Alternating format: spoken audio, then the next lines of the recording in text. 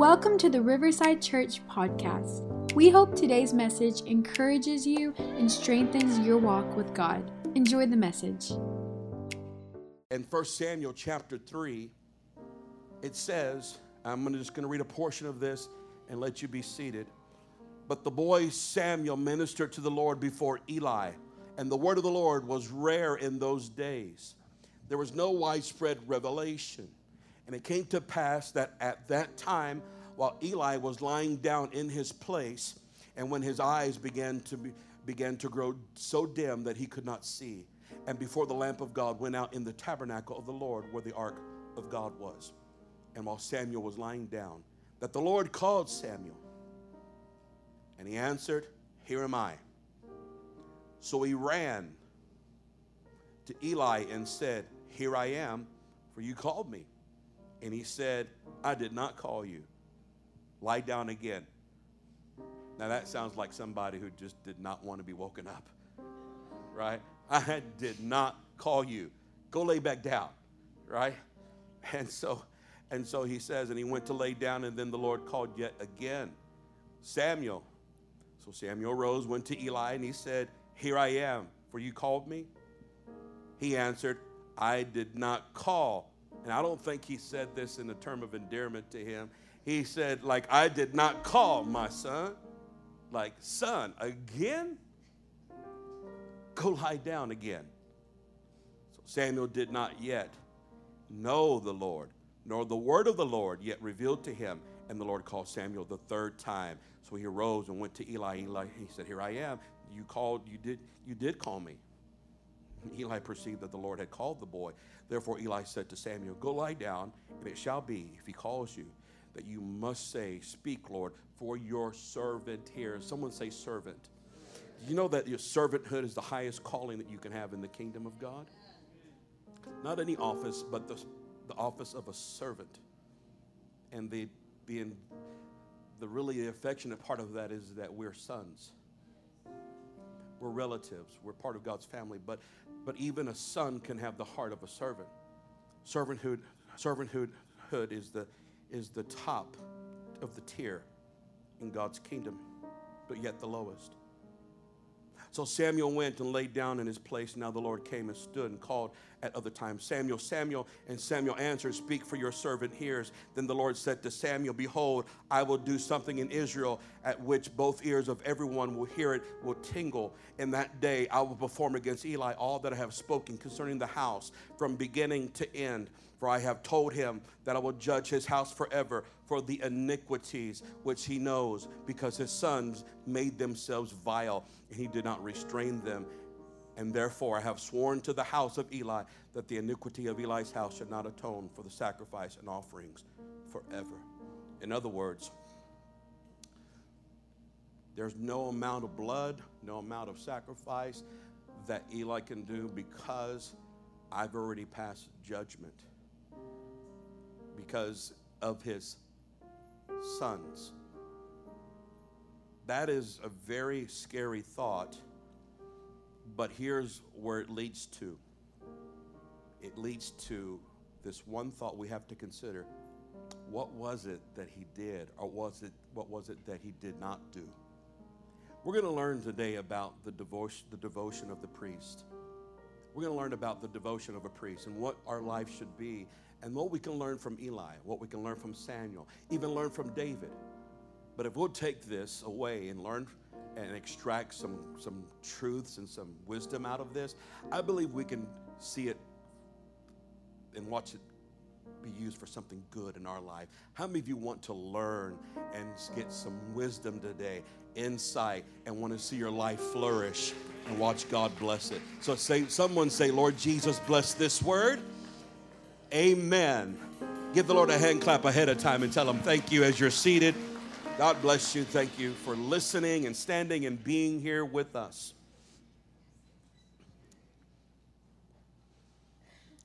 So it came to pass later as Samuel began to start his day, and Eli had awoken, that Eli went to Samuel and he said, "Samuel, my son." I mean, I think to me, probably his tone may have changed because he knew that he had a word from God. like, Samuel, hey, son, how's it going? What did the Lord say? He knew it concerned him. He knew his whole approach to the situation was going to be different because it concerned him and he had to face it. And he faced it with humility, I believe. Then Eli called for Samuel and said, what is the word that the Lord spoke to you? Please do not hide it from me. And then he says something that puts him in a really tough predicament here. He put him in a spot. He said, God do so to you, and more also if you hide anything from me of all that he has said to you. In other words, if you don't tell me, I'm going to pray that God would just make it come into your life also. I would be like, I'm Latino, so I would be like, no problem, here's what he said. Like, you want it? You got it. Told him. And he told him this, and he said this. Then Samuel told him everything and hid nothing from him. And then Eli said, it's the Lord. Let him do what seems good to him. So Samuel grew, and the Lord was with him, and let none of his words fall to the ground. See, there was a transition taking place. At that time that God pronounced a judgment on Eli, there was a transition that came into Samuel's life where Samuel was being raised up simultaneously, almost like Saul and David. And God does that. God will never replace someone without raising someone else up. God always has somebody. There is always someone who has a right heart and a right spirit who is willing to give their all and willing to sacrifice and give everything that God wants from them. No reservations, a complete openness, a complete surrender. Everything that God has, everything that God wants to do, God does it for our good. He has you in mind. He has both of us in mind.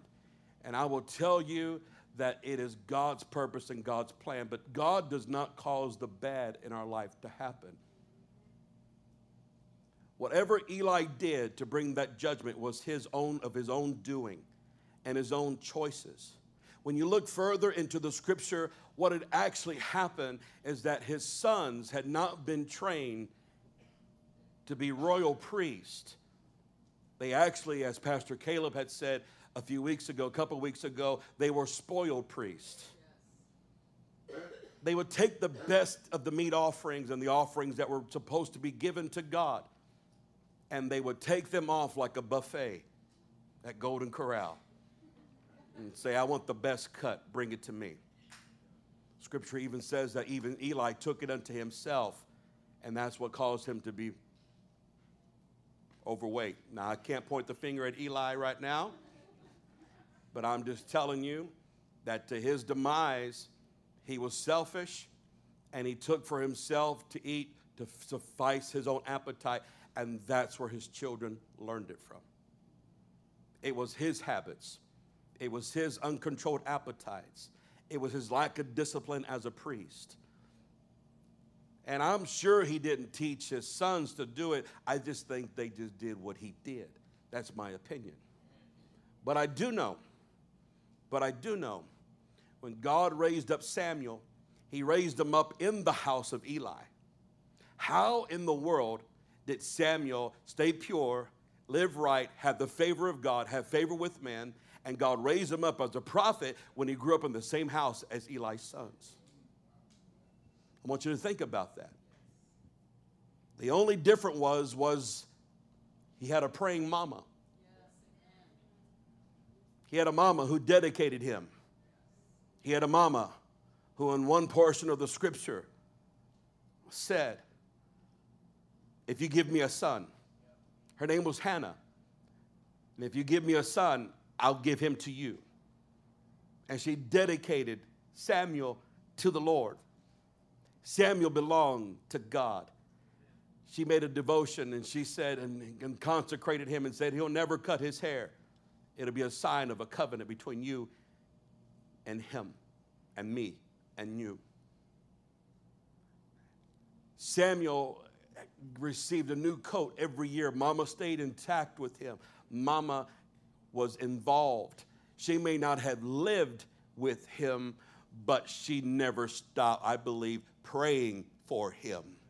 How could you not pray? And how could you not continually be committed to the dedication and your devotion to God and not be there for your son when you gave him to be with the Lord? She had a short period of time with him, but I do believe during those days that all she ever did was consecrate him, dedicate him, influence him. Samuel had a different spirit. Samuel was sensitive to God. Samuel lived in a house of chaos, but yet God raised him up to have an ear to hear. Samuel is the first prophet that was raised up in the midst of chaos when there was no voice or revelation from God, that he heard from God in the middle of the night. And to show his heart and to show what his mindset was, the only voice of authority he knew was Eli's.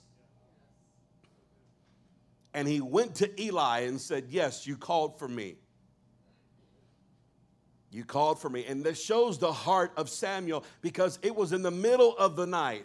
Now, what would your child do if you called him in the middle of the night like that? Oh, my God, it's mom again, it's dad. What do you want? Right? What? Hello?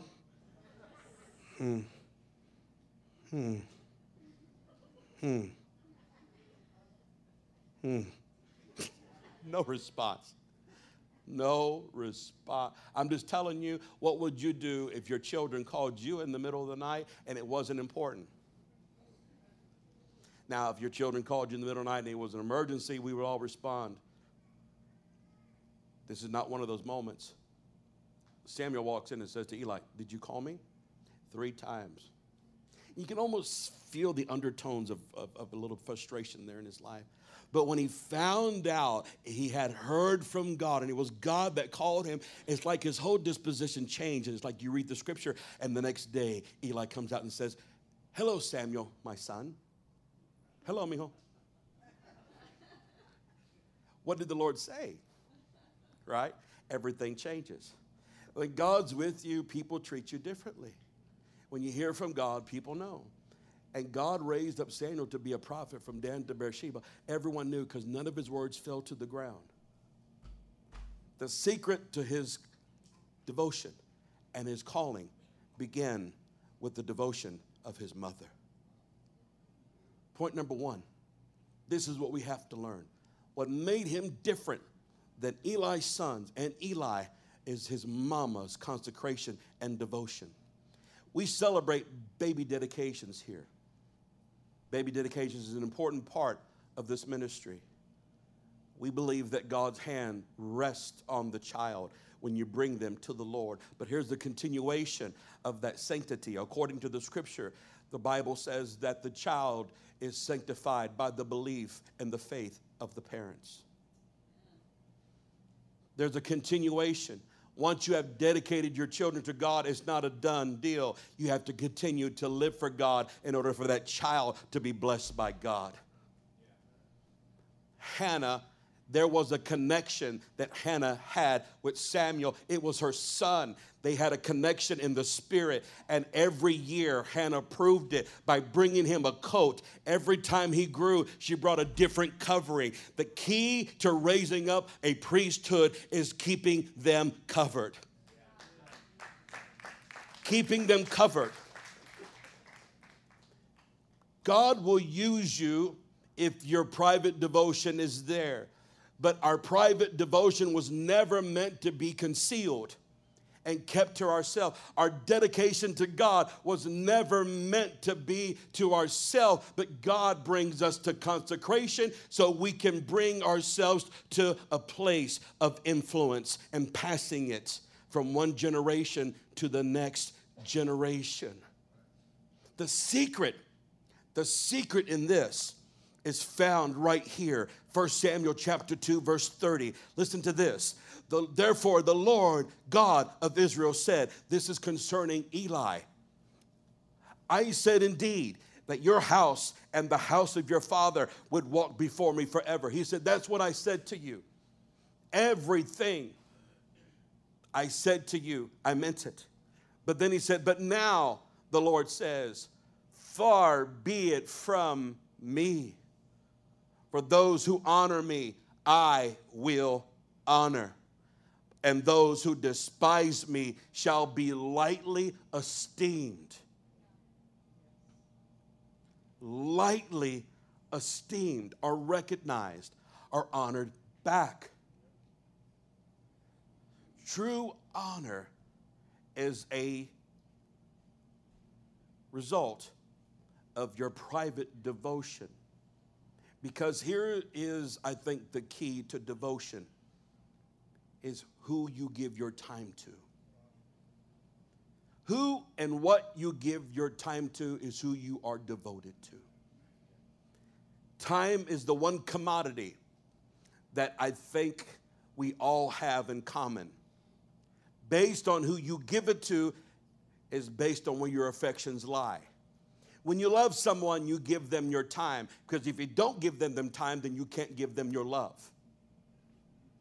It's just a fact. Relationships are strong because of time. And what you do with the time matters. When Hannah came to the temple, she was there and she prayed a prayer that only God saw and God knew. But it was for a short period of time, but God answered her prayer and her heart was in it. I believe in quality of time sometimes over quantity. It's your heart condition. It's what you feel and how you honor. And here's a secret to honor. Who you choose to honor and dishonor will determine the success in your life and your prosperity and your success. Who you choose to honor and dishonor. You can write this down, because here's the key. If you choose to honor, for example, your parents, God will honor you. If you choose to dishonor them, God will not honor you. Despite who they are, what they do wrong, it's not what they do, it's who they are. Even your boss, even in the new covenant, the writer says, don't give eye service. In other words, don't only put your hands to work when your boss is coming by, but do it as unto the Lord, like you're working for him, because there's where your promotion comes from. And I'm paraphrasing. But everything we do, whether in public or in private, it's got to be unto God. And it has to be with the heart of devotion. And where we learn it is going to be who we're influenced by. The apple doesn't fall far from the tree. The apple doesn't fall far from the tree. This is why I understand that I can either be a blessing to my children or I can actually be a burden to my children. If I'm not completely devoted to God in private and honor him, God won't honor me, and he'll lightly esteem me and my children. It's just a fact. Here's the fact right here. And this is what it says, Matthew 15:5.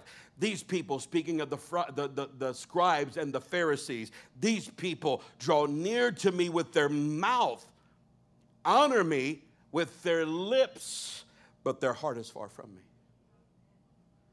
You can literally give lip service and not mean it. You can literally go through the motions and not feel it, and not understand, and just go through it without being fully engaged with your heart. So here's what I understand. Point number 2, private devotion leads to public recognition. Whatever I do in private is going to come out in public. However I honor God in private, he's going to highly esteem me because I highly esteem him. And I can be a blessing, and I can prove it to you in the scripture. And I'm going to show you a chart in just a moment to show you a pattern of men who had great works and a walk with God, but they didn't do one thing. Therefore, their legacy died with them. Their legacy died with them. No matter who you are, no matter where you're at, there is something to a private devotion with God. What God sees in secret, He rewards you openly. That's what the scripture says. And here's what the scripture says about Hannah. Hannah in 1 Samuel chapter 1, verse 11, it said that she made a vow and said, "O Lord, if you indeed look on the affliction of your maidservant and remember me and not forget your maidservant, but will give your maidservant a male child, then I will give him to the Lord all the days of his life. No razor shall come upon his head." And it happened as she continued praying to the Lord. Eli watched her mouth, and Eli, paraphrasing, said, "My God, Hannah's drunk." She wasn't giving God lip service. Just because she didn't make a loud noise doesn't mean her heart wasn't in it. There's some that will make a loud shout and a loud noise, but their heart's far from it. It is not about what you have to say. It's about meaning what you say and having the ability to follow through. Hannah had the ability to follow through because God gave her a male child, and she followed through with her commitment and said, "Here you go, Lord, as I promised, because you answered my prayer." Follow through. Everyone say, follow through. Coming to church is receiving instruction. What you do at home is follow through. That's the secret to being a blessing as the priest of your home. We have learned at Riverside Church that everyone is a priest. We've all been called to be a royal priesthood. All of us have the responsibility of maintaining the temple. Somebody say, "I am the temple." Someone, if you know this, say, "The Spirit of God." Come on, say, "The Spirit of God lives inside of me. He is my high priest, and I am his priest." And what we do on a daily basis, we know the temple requirements required there to be altar of incense and the lighting of the candles, and everything had to be done on a daily basis, evening and morning. But in private, what Samuel did in private and Eli did in private both came to light. What Samuel did in private and Eli did in private all came to light. Eli was raised up to be a prophet. No, Samuel was raised up to be a prophet. Eli fell down and broke his neck and lost the Ark of the Covenant. Here's the secret. Are you ready? Matthew 6, 6 and 8. "But you, when you pray, go into your room." Your room. You have to make room for God at home. You have to make room for God. When we make room for God in our home, or at least in my home, what I do, I set the tone personally to make room for God. I make it special. If the Lord was coming to visit me and we were going to have a talk, I would set the atmosphere to have that talk. I love listening to worship music while I pray and while I worship. I love dimming the lights. I love taking my time. And I love ignoring phone calls. Now, if it's important, in the sense of has to be taken care of, there are situations I'll text back and say, "Can I call you right back?" See, don't feel pressured to respond to everybody. It's a choice, because the most important meeting you can ever have in this world is with Jesus Christ. You have to put priority on it. You have to. If you don't do it, someone's going to take your time, and they're going to take your schedule and take you away, because I'm going to tell you, it's no coincidence at times when you start getting into prayer and all of a sudden that person you've been trying to get a hold of now just gets a hold of you. Know and understand distractions, but make room. And when you make room for Jesus, Jesus will protect you. I'm going to take a scripture outside of the priesthood and show you an example with two women. When it was Mary and Martha who had Jesus come to their house, It was Mary who sat in front of Jesus, listened to him, and devoted her time to him. Martha devoted her time to serving him. It seemed like that would be a godly thing to do. But when Martha was upset and got up angry and frustrated with Mary, she tattletaled. She went and told Jesus, Lord, Mary is not helping me. And Jesus rebuked her and said, Mary's chose a good part, and no one, say with me, no one will take it from her, not even you. When you choose to devote your time to God, I tell you, God will protect that time frame if you want it protected. Once you consecrate yourself to God, God is in that. It's important to him. Your time with God is so important that he will cause everything else around you, if it's in your heart, to make that a solemn moment with him. It's your private time with him. It's a holy moment with him. In fact, there's no other place on your calendars and in your schedule that is holy without Jesus in it. Jesus is the presence of God is what makes it holy. So anything that's holy is because his presence is there, it's consecrated and belongs to him. Jesus first. Someone say it with me, Jesus comes first. What you do in private, shut the door. Pray to your Father. Watch this, Matthew 6 and 8 again. Pray to your Father who is in secret, your father, your family, your relative, the one who cares about you, the one who knows you, the one who gave you birth, who sees you in secret. And what you do in secret, who sees in secret, he will reward you openly. And when you pray, do not use vain repetitions as the heathens do, for they think they will hear for their many words. That sounds like the Pharisees and the scribes. Their words are there, but their heart isn't. But he said, so let me help you with prayer. God is not interested in your fancy words going to him. God wants your heart. And if all you can say is, I love you, Jesus, for the moment, then that's all you say. But it means something if it's heartfelt. But this is why also we encourage you, pursue the baptism of the Holy Spirit and let the Spirit of God fill you and understand the power of praying in the Spirit and speaking in other tongues. Don't leave. Understand it's a gift from God, and it's a gift for you for prayer, for your devotion, where the high priest comes into your spirit, intercedes for you, helps you, speaks through you, and consecrate that moment. And if you are used to a prayer language and you're used to praying in the Spirit, then get your mind and your heart aligned with it. Don't pray in the Spirit and let your mind go to what you have to do throughout the day. That's not praying effectively.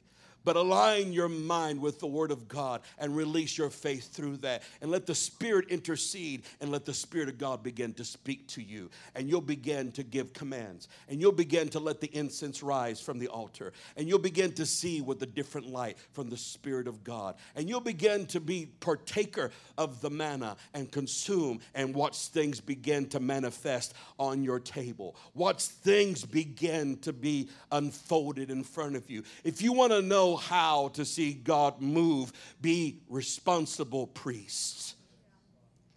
It'll fill your house, but the same Spirit that rests on you will also rest on your children. The same Spirit and the anointing that you have will rest on your children if you train them, or if they have a heart for God. And I want to tell every parent here that has grown-up children, just because your children are up and gone and live in another town, that does not mean your prayers can't still be effective in their life. It happened to Hannah. I believe the success of Samuel's ministry was based on a praying mama. Every praying mama ought to say amen right now. Mama, your prayers work. There's nothing more powerful than a praying daddy and a praying mama who love their children, who have a walk with God, who angels respond to, who know the word of God, who have an unction in their life, who know how to keep a priestly schedule and be consistent with God. There's something to understanding. Samuel had favor with God. Everyone knew that Samuel was a prophet. Everyone knew that God was raising him up. And everyone knew Eli's house was out of order. No one had to tell you what happened behind the scenes. The proof is in the family. Our greatest asset and our greatest legacy is the family. Can I show you this chart? Let me show you this real quickly. Watch this real quickly. E is for Eli, S is for Samuel, D is for David. These, now I didn't put King Saul in there because I don't think he was the influential leader in the book of Samuel. 1 Samuel, 2 Samuel is really an entire book. One letter, one thing written. It was divided up into 2 different books and chapters and verses. Remember, men put chapters and verses just so we can keep up and pinpoint where the scripture reference is. But the 3 influential figures within these books was Eli, Samuel, and David. Every one of them had a private devotion, which was proven. Because remember, the irony of Hannah's prayer being answered was when Eli said and blessed her and said, "So be it unto you." And God touched her womb. He was anointed. He was anointed. God uses you. God can use you. But when your private devotion is kept there, it doesn't bleed over to anyone else but just you. Samuel, a prophet. Samuel was the one prophet that God raised up when there was no revelation, no understanding of the word of the Lord, but God raised up Samuel. Samuel anointed David. You see the transference, he anointed him. David had a walk with God. David was a mighty warrior. David wrote psalms and songs and wrote about the victories and the highs and the lows. And David made mistakes, but David was anointed. But you want to know what these men all had in common? Every one of their children were undisciplined. Every one of them. Read it. They lost the Ark of the Covenant during Samuel's leadership. They lost it. They flaunted the Ark of the Covenant to their enemies, trying to go through and use God in an unpriestly manner. And Eli's sons were killed. And when they brought the report to Eli and told him what had happened to his sons, he wasn't moved. I think it was expected. But when they told him they took the Ark of the Covenant, the Ark of God, he fell down, broke his neck, and died. Samuel was prophet and judge. And God used him to lead a nation, to get direction. But you want to know why the people of Israel wanted King Saul? They wanted a king because they said Samuel's children are unruly. Samuel's children were unruly. We don't want them to lead us. We don't want them to take charge. We don't want them to because they don't have a heart for God. They may have the robes. They may have the position. They may go through the rituals, but their heart is far from God. Give us a king. David, a mighty warrior, even one that God was with, even in the King Saul's palace and in the kingdom. Even he was his son-in-law. Great triumph, great victory.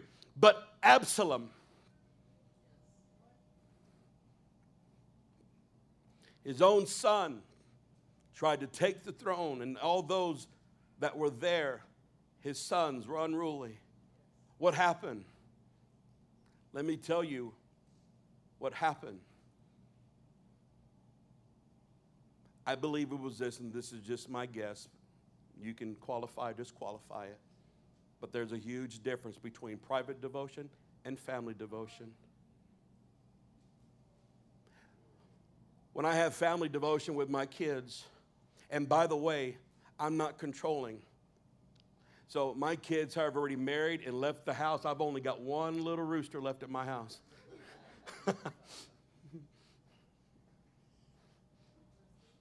And a little Silky. That's my inside joke for my wife.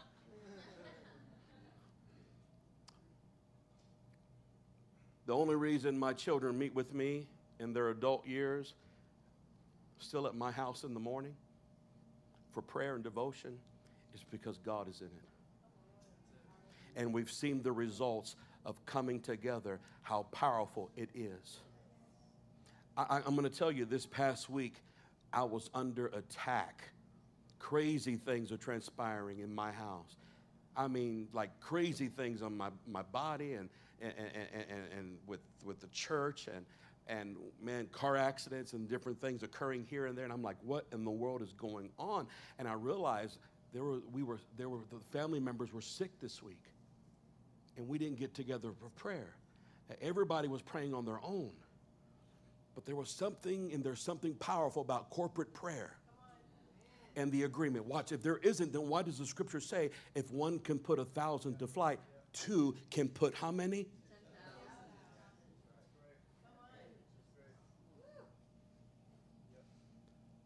So I did the Pastor Bobby kind of thing to do. Thursday night, which normally is not, Thursday during the day is a time of prayer for the family, but Thursday night I called the boys, I called the heads of the family, like a mafia boss. Called the mafioso, if you don't know. Family's strong. I'm just going to tell you right now. Family is strong. Let me just tell you, in the kingdom of God, your heavenly Father, He will protect you, He will be with you, and He does not play any games. That's just the way I think. I've got to tell you, don't mess around with me, because you mess with me, you got to mess with my Father. He's got angels.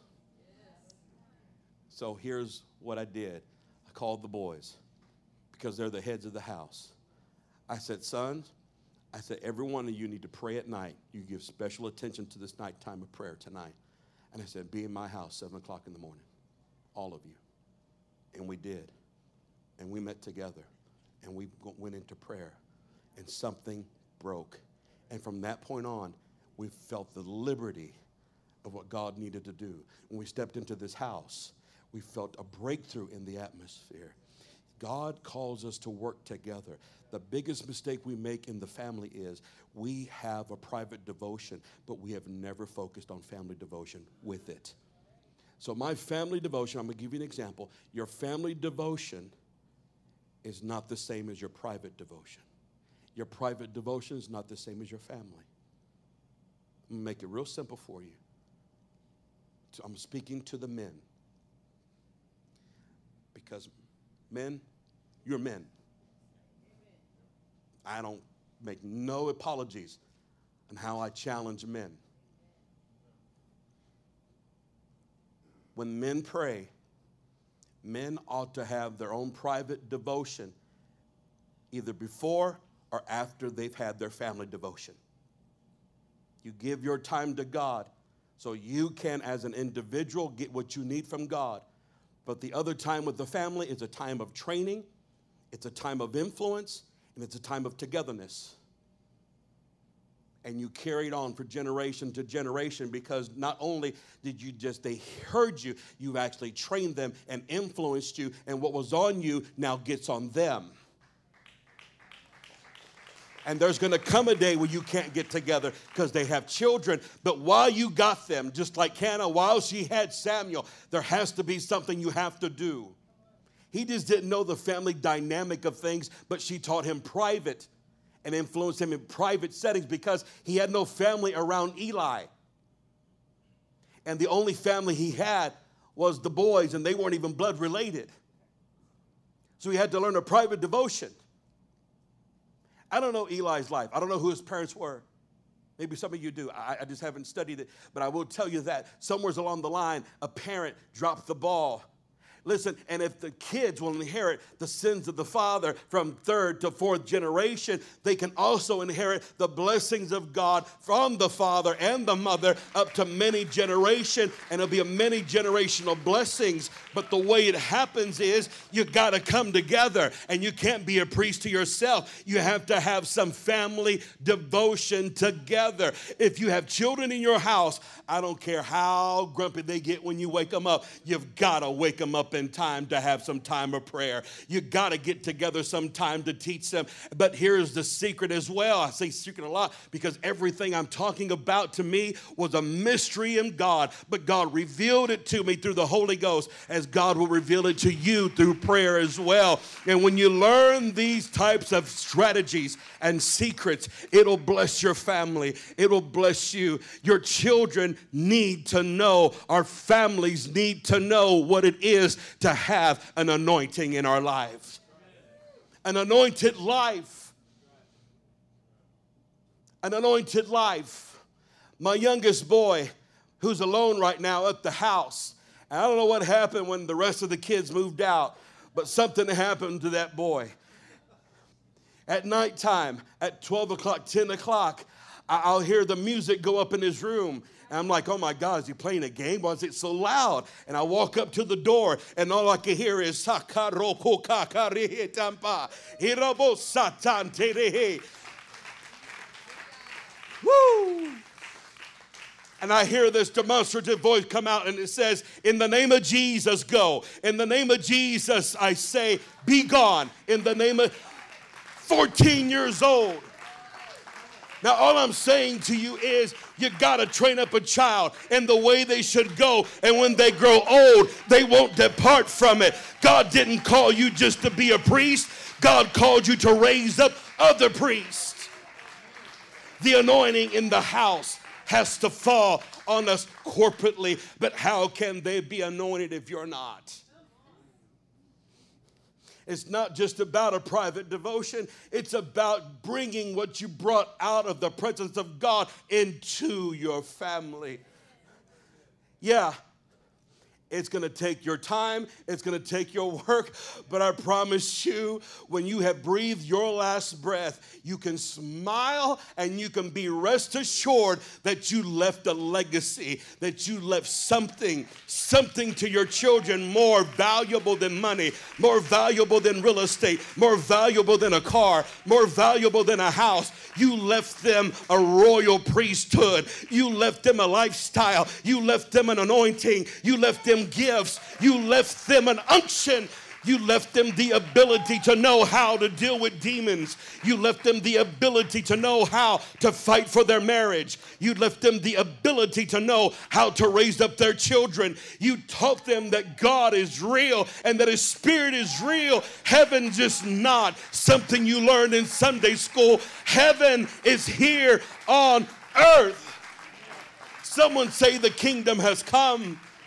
Someone say the kingdom has come. If you can't find quantity, then you embrace quality. And that's what I want to leave you with.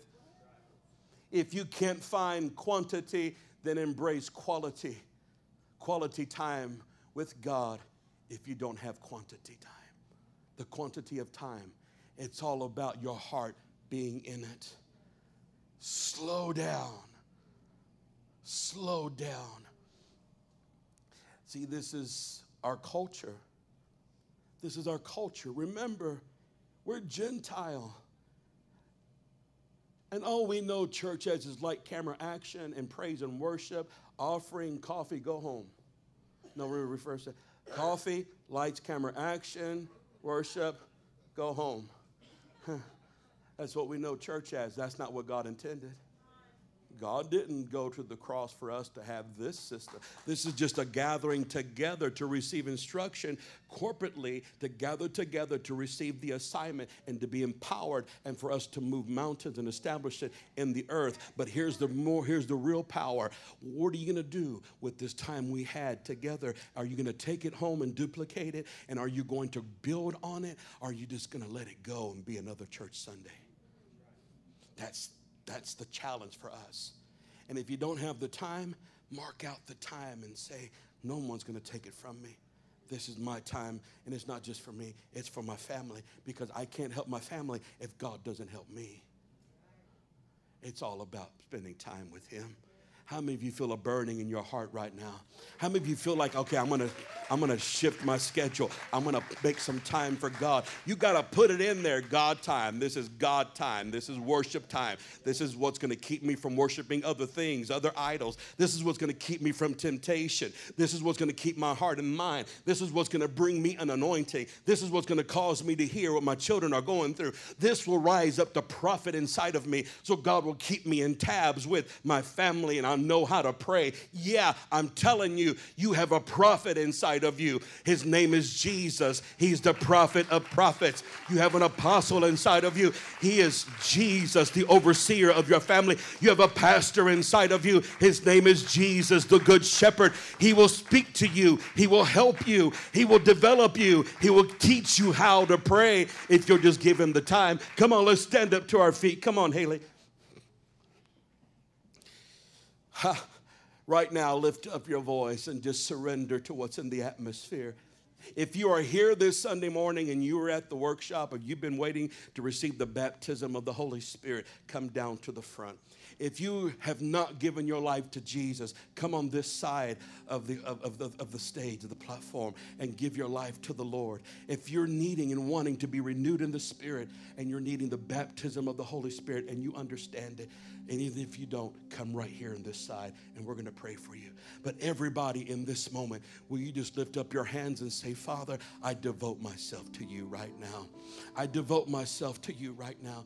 This is real. This is real. The kingdom of God is real. I want an experience that will change my life. I want an experience that will revolutionize my legacy, my future, and my children. And you may be so young right now in your mind thinking, oh, that's far from my mind. Let me tell you, now's the time to start. Now's the time to start walking with God. Now's the time to start worshiping. Now's the time right now to let God begin to build your life and build your future. God cares. God knows. God loves you. Father, in the name of Jesus, will you lift up your voice? Come on, pray in the Spirit right now. Release it. Lift your voice. Lift your voice. Lift your voice. Let the building of God, fitly framed, do your part right now. Father, in the name of Jesus, we just surrender. We surrender to you right now, and let everybody in this building receive, God. Receive. In the name of Jesus, let the anointing of God fall. Let the anointing of God fall upon every individual. Let the families, I want mamas and daddies to hold hands. I want families to come together. If you're able to make a circle with your family, then do it right now and pray together. Pray together and say, we're going to consecrate our home. We're going to consecrate our family. We're going to consecrate us right now together. We're going to consecrate, God, everything together right now in this house, right now. We surrender to you, dear God. We surrender to you, dear God. We surrender to you, dear God. We surrender to you, dear God. In the name of Jesus, we surrender to you right now. We consecrate ourselves to you right now. We consecrate ourselves, Father, our family. Let the anointing fall upon us right now. Let the anointing fall upon us right now. Let the anointing fall right now on our family. As for me and my house, we're going to serve God. We're going to serve God. Lord, we're asking you to shift it right now. Shift it right now. Shift it right now in our family. Shift it right now in our family. We surrender to you. We surrender to you.